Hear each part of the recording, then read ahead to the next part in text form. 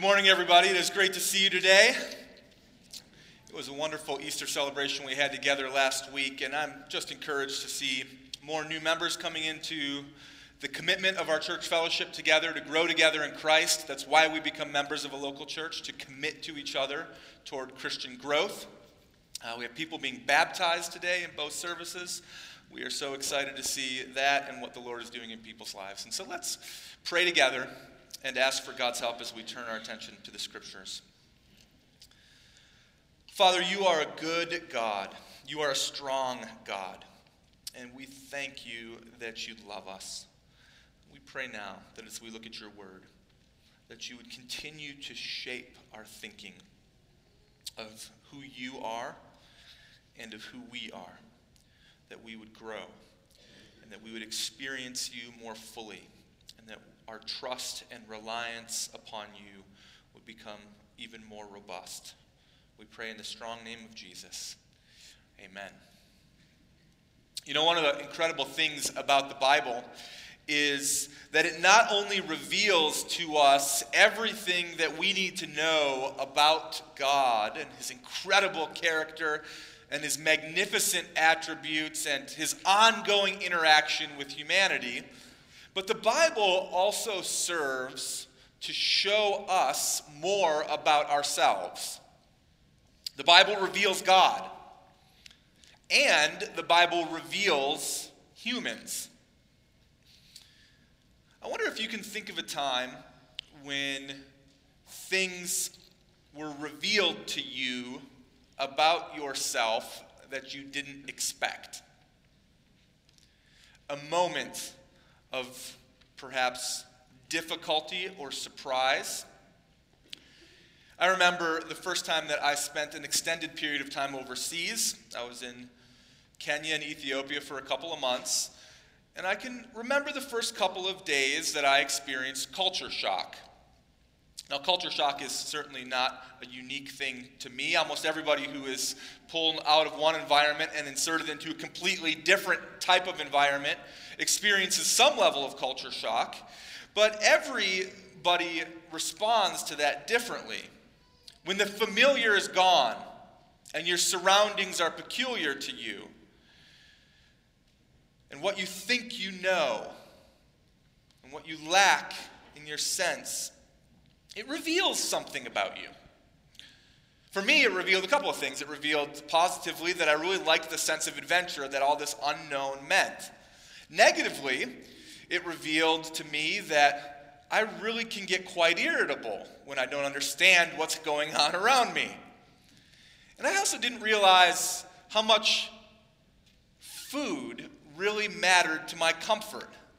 For as much as I have a pretty wide palate for things, there's something comfortable going back to your favorites time and time again. That experience and many other experiences in life revealed something about me to myself. I'm sure that you've had similar experiences when things are challenging and your response wasn't what you thought it would be. Perhaps you snapped at your spouse, or excelled in an interview, or showed resolve in the midst of temptation, or maybe you caved under the social pressure. Those moments reveal something about our true character and our true makeup. The Bible works like that sometimes too. And that is what our text today in 1 Samuel chapter 8 is for. It shows us something about humanity and our desire for security, and one of our common responses when we don't feel secure. And so I want to ask you to turn with me to the book of 1 Samuel chapter 8. 1 Samuel chapter 8 is found on page 230 of the Pew Bible.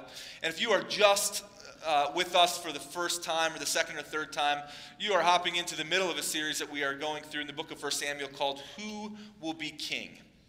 And in this series up to this point, we've seen that God's people, Israel of the Old Testament, were a mixed and sorted group where they would have seasons of good leaders and bad leaders. They sought good leaders and thrived under them, and when they had bad leaders, they stumbled. There was a mixture of faith and faithlessness, and we come now to a turning point in their history, when their leader Samuel, who is a prophet and a judge, is getting old. And this is what it says in 1 Samuel chapter 8. It says, when Samuel became old, he made his sons judges over Israel. The name of his firstborn was Joel, and the name of his second was Abijah, and they were judges in Beersheba. Yet his sons did not walk in his ways, but turned aside after gain. They took bribes and perverted justice. Then all the elders of Israel gathered together and came to Samuel at Ramah and said to him, behold, you are old, and your sons do not walk in your ways. Now appoint for us a king to judge us like all the other nations. But the thing displeased Samuel when they said, give us a king to judge us. And Samuel prayed to the Lord. The Lord said to Samuel, obey the voice of the people in all that they say to you, for they have not rejected you, but they have rejected me from being king over them. According to all the deeds that they have done from the day that I brought them up out of Egypt, even to this day, forsaking me and serving other gods, so they are also doing to you. Now then, obey their voice. Only you shall solemnly warn them and show them the ways of the king who shall reign over them. So Samuel told all the words of the Lord to the people who were asking for a king from him. He said, these will be the ways of the king who will reign over you. He will take your sons and appoint them to his chariots and to be his horsemen and to run before his chariots.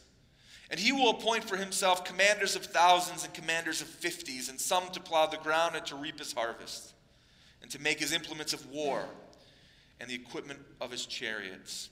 He will take your daughters to be perfumers and cooks and bakers. He will take the best of your fields and your vineyards and olive orchards and give them to his servants. He will take the tenth of your grain and of your vineyard and give it to his officers and to his servants. And he will take your male servants and female servants and the best of your young men and your donkeys and put them to his work. He will take a tenth of your flocks, and you shall be his slaves. And in that day you will cry out because of your king, whom you have chosen for yourselves. But the Lord will not answer you in that day. But the people refused to obey the voice of Samuel. And they said, no, but there shall be a king over us, that we may also be like all the nations, and that our king may judge us and go out before us and fight our battles. When Samuel had heard all the words of the people, he repeated them in the ears of the Lord. And the Lord said to Samuel, obey their voice and make them a king. Samuel said to the men of Israel, go, every man to his city.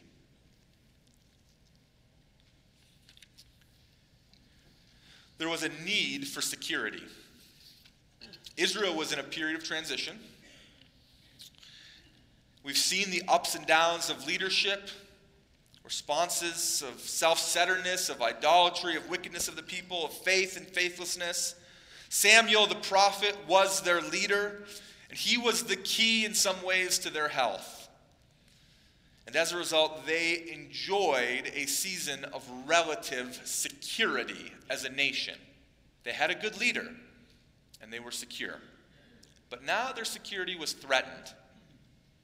We see at the beginning of the chapter that there are two problems: Samuel's age and Samuel's sons.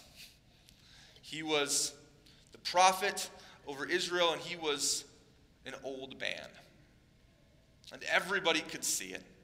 And no matter how great of a leader Samuel was, no matter how profound this sense of security might have been, everybody recognized the season was coming to an end.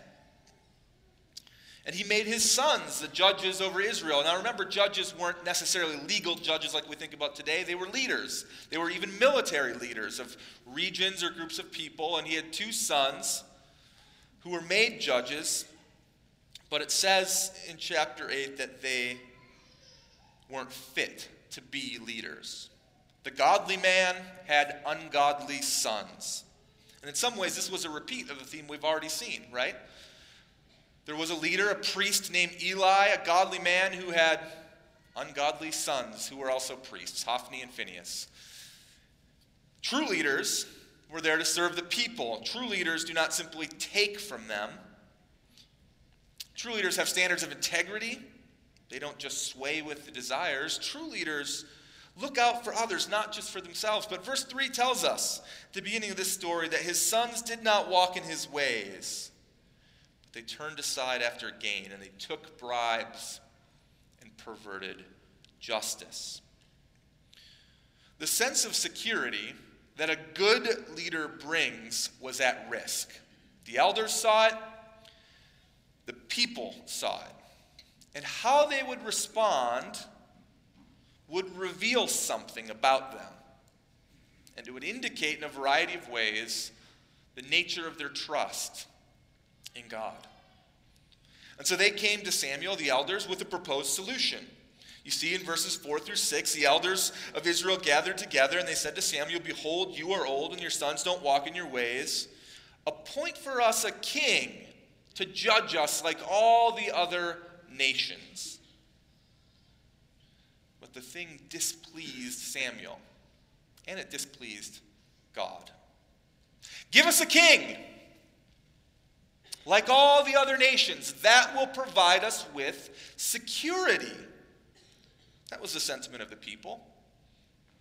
And the request for a king wasn't in and of itself sinful. In fact, we see in other parts of the Old Testament, even long before this, when Moses was with the people in the wilderness, many years before this, God indicates that they probably would have a king someday. Deuteronomy chapter 17 says, just in summary, it says, "When you come to the land that your Lord, your God, is giving you and possess it and dwell in it, and then you say, 'I will set a king over me, like all the other nations that are around me,' you may indeed set a king over you, whom the Lord your God will choose. From among your brothers you shall set a king over you." And so the problem wasn't that they wanted a king. It was the motivation behind their desire for a king that was the problem. When their security was threatened, it revealed something about them. It revealed, first of all, an aversion to holiness. The Israelites desired a king like all of the nations. They wanted to be like all of the nations, and they wanted a king like all of the nations. It's very specific wording that is told in the story. But the problem is that the description of Israel's king in Deuteronomy 17 indicated that this king was not supposed to be like the kings of the other nations.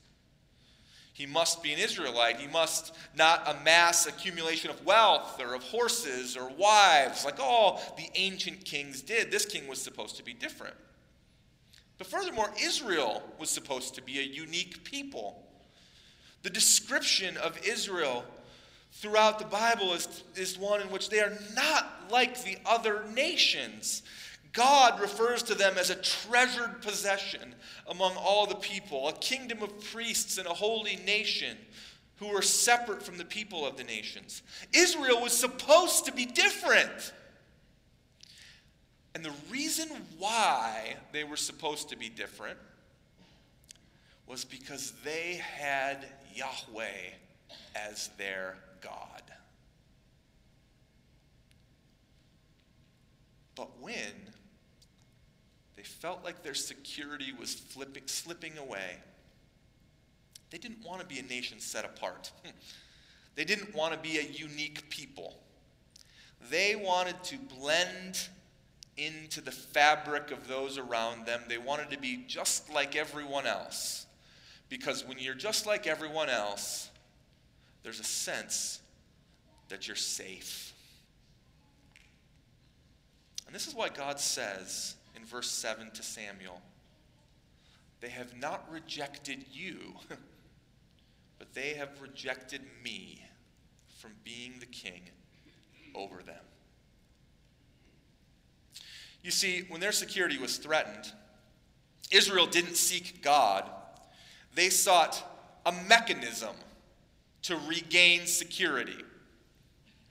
They didn't seek God to provide for their future in the face of uncertainty. They sought a king. They sought a new government. They sought a new mechanism for their future. Of course, they didn't actively express a rejection of God in doing this, in this process, but their motives revealed this deep lack of trust and even a rejection of God in their time of need. They were seeking a mechanism to provide their security. This was the same type of thing that they did previously in chapter 4. You remember the story. They were lost the first battle against the warring nations, and the battle wasn't going well. And so as it was looking like all was going to be lost, they employed a specific mechanism. They said, well, hey, if we just bring the Ark of the Covenant out to the front of the battlefield, then we'll be safe. Then we'll be secure. Then surely God will provide and keep us. And now the leader is getting old, the future is uncertain, the current situation needs to change. Let's form a new government, a monarchy, a king. He will be strong and predictable. We won't have to go through the unknowns of functioning like the people of God. We don't have to go through the unknown of trusting a God that we cannot see, a God that we can't fully understand, a God that promises a future but doesn't really tell us when or how things are going to come to pass. Let's be like all of the other nations in our function, but still claim Yahweh as our God with our words. When their security was threatened, it revealed something about them. And it reveals something about us. I wonder what you do when your security is threatened. All of us have our security threatened in some way at some time in our lives. And what you do during those times reveals something about you. Do we trust God and display trust in our actions even in the face of significant insecurity? Or do we seek to employ certain mechanisms for security and ultimately put our trust in those mechanisms? We have no shortage of mechanisms to employ and to provide for different types of security. I mean, security, the need for security, the desire for security is one of the core desires of human existence. Everybody wants to feel safe and protected. And we have all kinds of mechanisms in place to give us that sense of security. Think about the nature of our relationships. Some of us might feel like relationships provide us with a level of security in this life. And so if you're in a dating relationship, some of you might do whatever your boyfriend or girlfriend asks you to do, because the thought of losing the relationship creates an incredible sense of insecurity. Or think about home security. We even call it security. Many of you have alarm systems on your house. Some of you even go so far as to have a firearm by your bedside in the name of security. Or how about financial security? Insurance. You can insure almost anything. Life insurance policy, medical insurance. Athletes even insure specific body parts that they have. And you know that? Wide receivers often insure their hands. Soccer players might insure their feet in the name of security. And we could list dozens more of mechanisms that we have in place. And don't misunderstand me. The mechanisms aren't bad in and of themselves, and some of them are actually wise to employ. But a complete trust in them is bad, especially for the Christian. Because God, and God alone, provides lasting security for his people. Because doing whatever your boyfriend or girlfriend wants you to do in a relationship won't guarantee that the relationship lasts. Having a security system or even owning a firearm doesn't guarantee that you won't ever be robbed. Just last week, I bought a life insurance policy, modest life insurance policy. And I thought long and hard about what it meant to buy a life insurance policy and how much of a policy to take. And at the end of the day, a life insurance policy doesn't guarantee that my family's financial future will be automatically great if I die or if my wife dies. There are way too many variables for that. That doesn't truly provide lasting security. And having a king in Israel would not guarantee that they would never come under threat from another nation again. The mechanism didn't provide the security that they were hoping for. Because trusting the mechanisms reveals where we find our security. Friends, I've seen so many people go through difficult times in life. You can imagine in my role, often I have a front row seat to that. And when people go through difficult times in life, the object of your trust is revealed very plainly. Following the 2008 financial crisis, I saw many friends and small business owners that I knew react very poorly. Some people were victims, others were not. But in the moment when your security is stripped, where does your trust rest?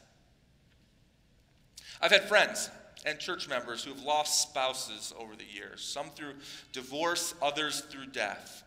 Some lost all sense of security in losing their loved one or in losing the relationship. And quickly and without much consideration, they fell into the arms of another. Others trusted the Lord and his provision, and the result looked significantly different for them. Some of us might not be so prone to trust in the mechanisms that provide us for security, but rather to make the spiritual processes of life rather mechanical in their nature.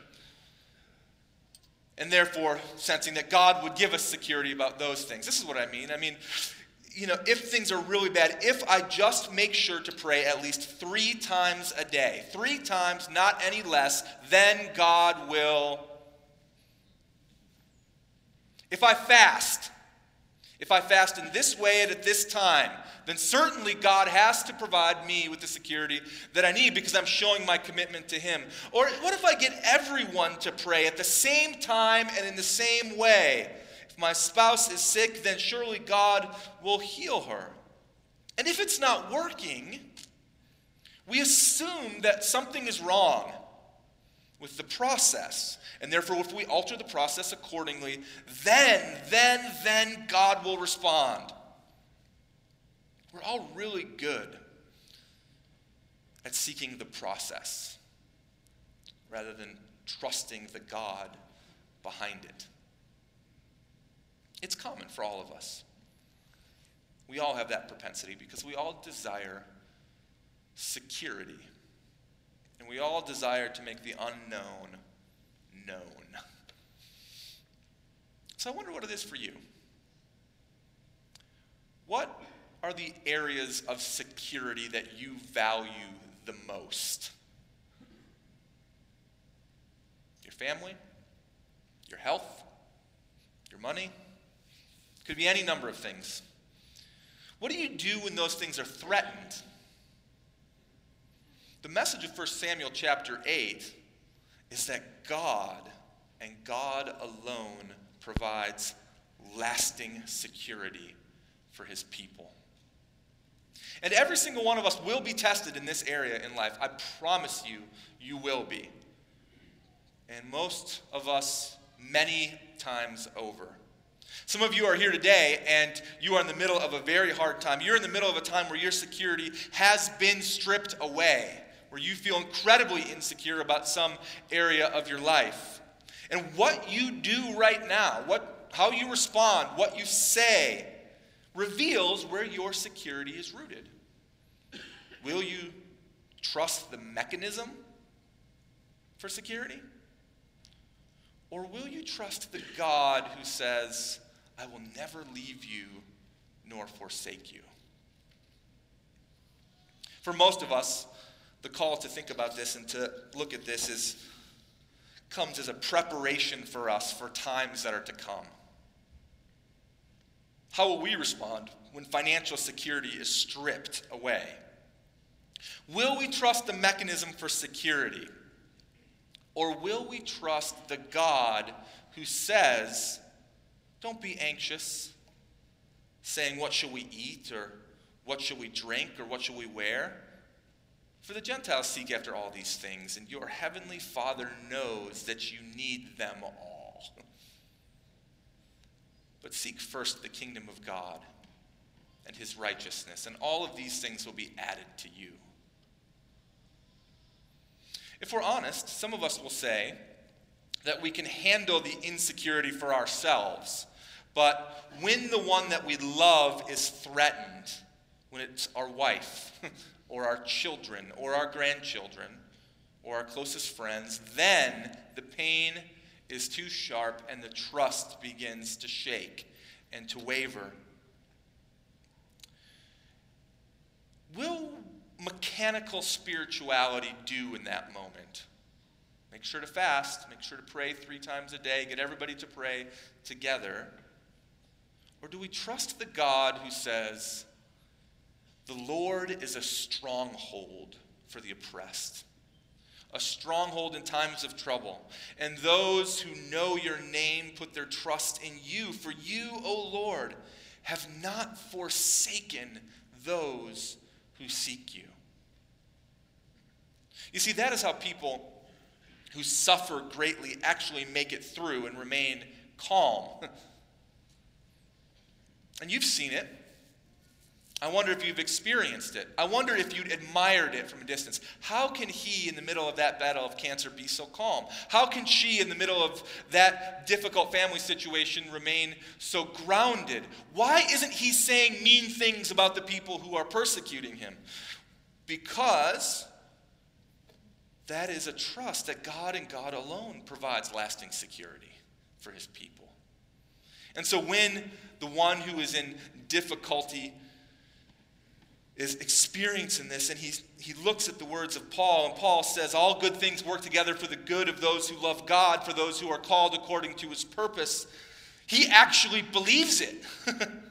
And he actually believes that maybe this really difficult thing in my life, as painful as it possibly is right now, God himself has actually allowed to happen.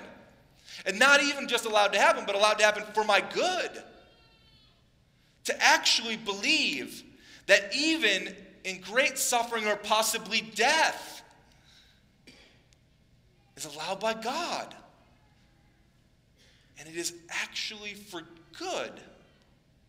Because God and God alone provides lasting security for his people. And so we learn here through negative example, and Samuel gives them a warning. God says, make them a king, only give them a solemn warning to show them the ways that this king will reign. And so, if you look at verse 11 and on, you see the warning. And let me summarize it for you. Verse 11 says, these will be the ways of the king who will reign over you. And the summary says this, the security of your sons will be lost because he's going to take them into battle. The security of your daughters will be lost because now they're going to be cooks and perfumers in service of the king. The security of your servants are going to be lost because now they're not just going to work for you, they're going to work for him. And the security of your livestock and your fields will be lost, and your vineyards and your olive orchards, because for everybody in the purview of the kingdom, everything that they have will in some way, shape, or form be touched by the reach of the king. And it says, in summary of verse 17, you shall be his slaves. And in that day you will cry out because of your king, whom you have chosen for yourselves, but the Lord will not answer you in that day. The king isn't the solution. But there is a true solution, because God and God alone provides lasting security for his people. And you know the most pointed way that he does that? The way that you can trust that more than any other way? You can trust it because he sent his son Jesus. The true solution for your security. The Son of God came to earth to put on flesh. He showed us true love and sacrifice. He was brought to the point of being completely insecure, of being stripped, of being shamed, and even being killed, so that we could all be secure.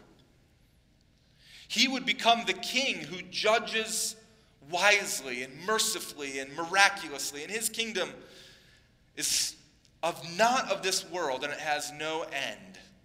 And so those who put their faith in Jesus are part of this kingdom as well. And he is evidence, Jesus is evidence, the greatest evidence, that you can trust God, because God and God alone provides the security for his people. He provides it physically, he provides it emotionally, he provides it materially, he provides it eternally. And if he is going to purchase your eternal security, then you better be sure that he's going to provide for you between now and the day that that eternity begins after your death. I want to close briefly with a little story of great trust. A couple weeks ago, I had a surgery on my shoulder. It wasn't, as surgeries go, that major of a thing. Another one of our church members had a surgery on the exact same day, and his was much more significant than mine. John had a lump on one of his lungs and had to have a surgery to have half of his lung removed. And you can imagine that in that moment, leading up to those hours of operation, that he might feel a little insecure. His life is hanging in the balance. He doesn't know what's going to happen next, or even if he'll wake up from the table. And I asked him, I said, how do you feel? I feel great. Why do you feel great? Because God has this in store for me. I know what's going to happen next. Well, how do you know what's going to happen next? Well, think about it this way, Pastor Nick. If I die, I know what happens next. And if I live, I know what happens next. I know what's going to happen next. How can you be so calm going in, not knowing if you have cancer or not knowing what breathing is going to be like or not knowing what recovery is going to be like or not? Because I know God. And I know that he has me in his hand. That is what security looks like in the midst of physical insecurity. And so, friends, you can trust him. Don't trust the mechanism. Trust the one behind it. Let's pray together.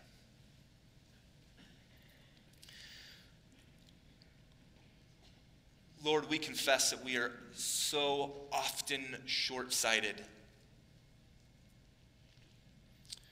that it's hard for us to trust you for our future when we can't see you, and when we don't know all the details of what and why you're going to do what you do.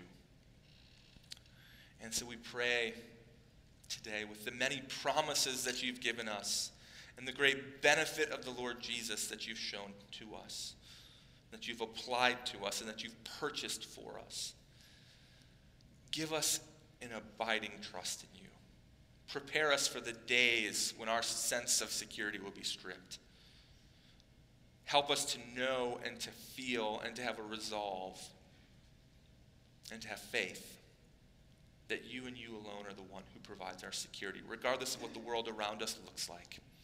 We pray in Jesus' name.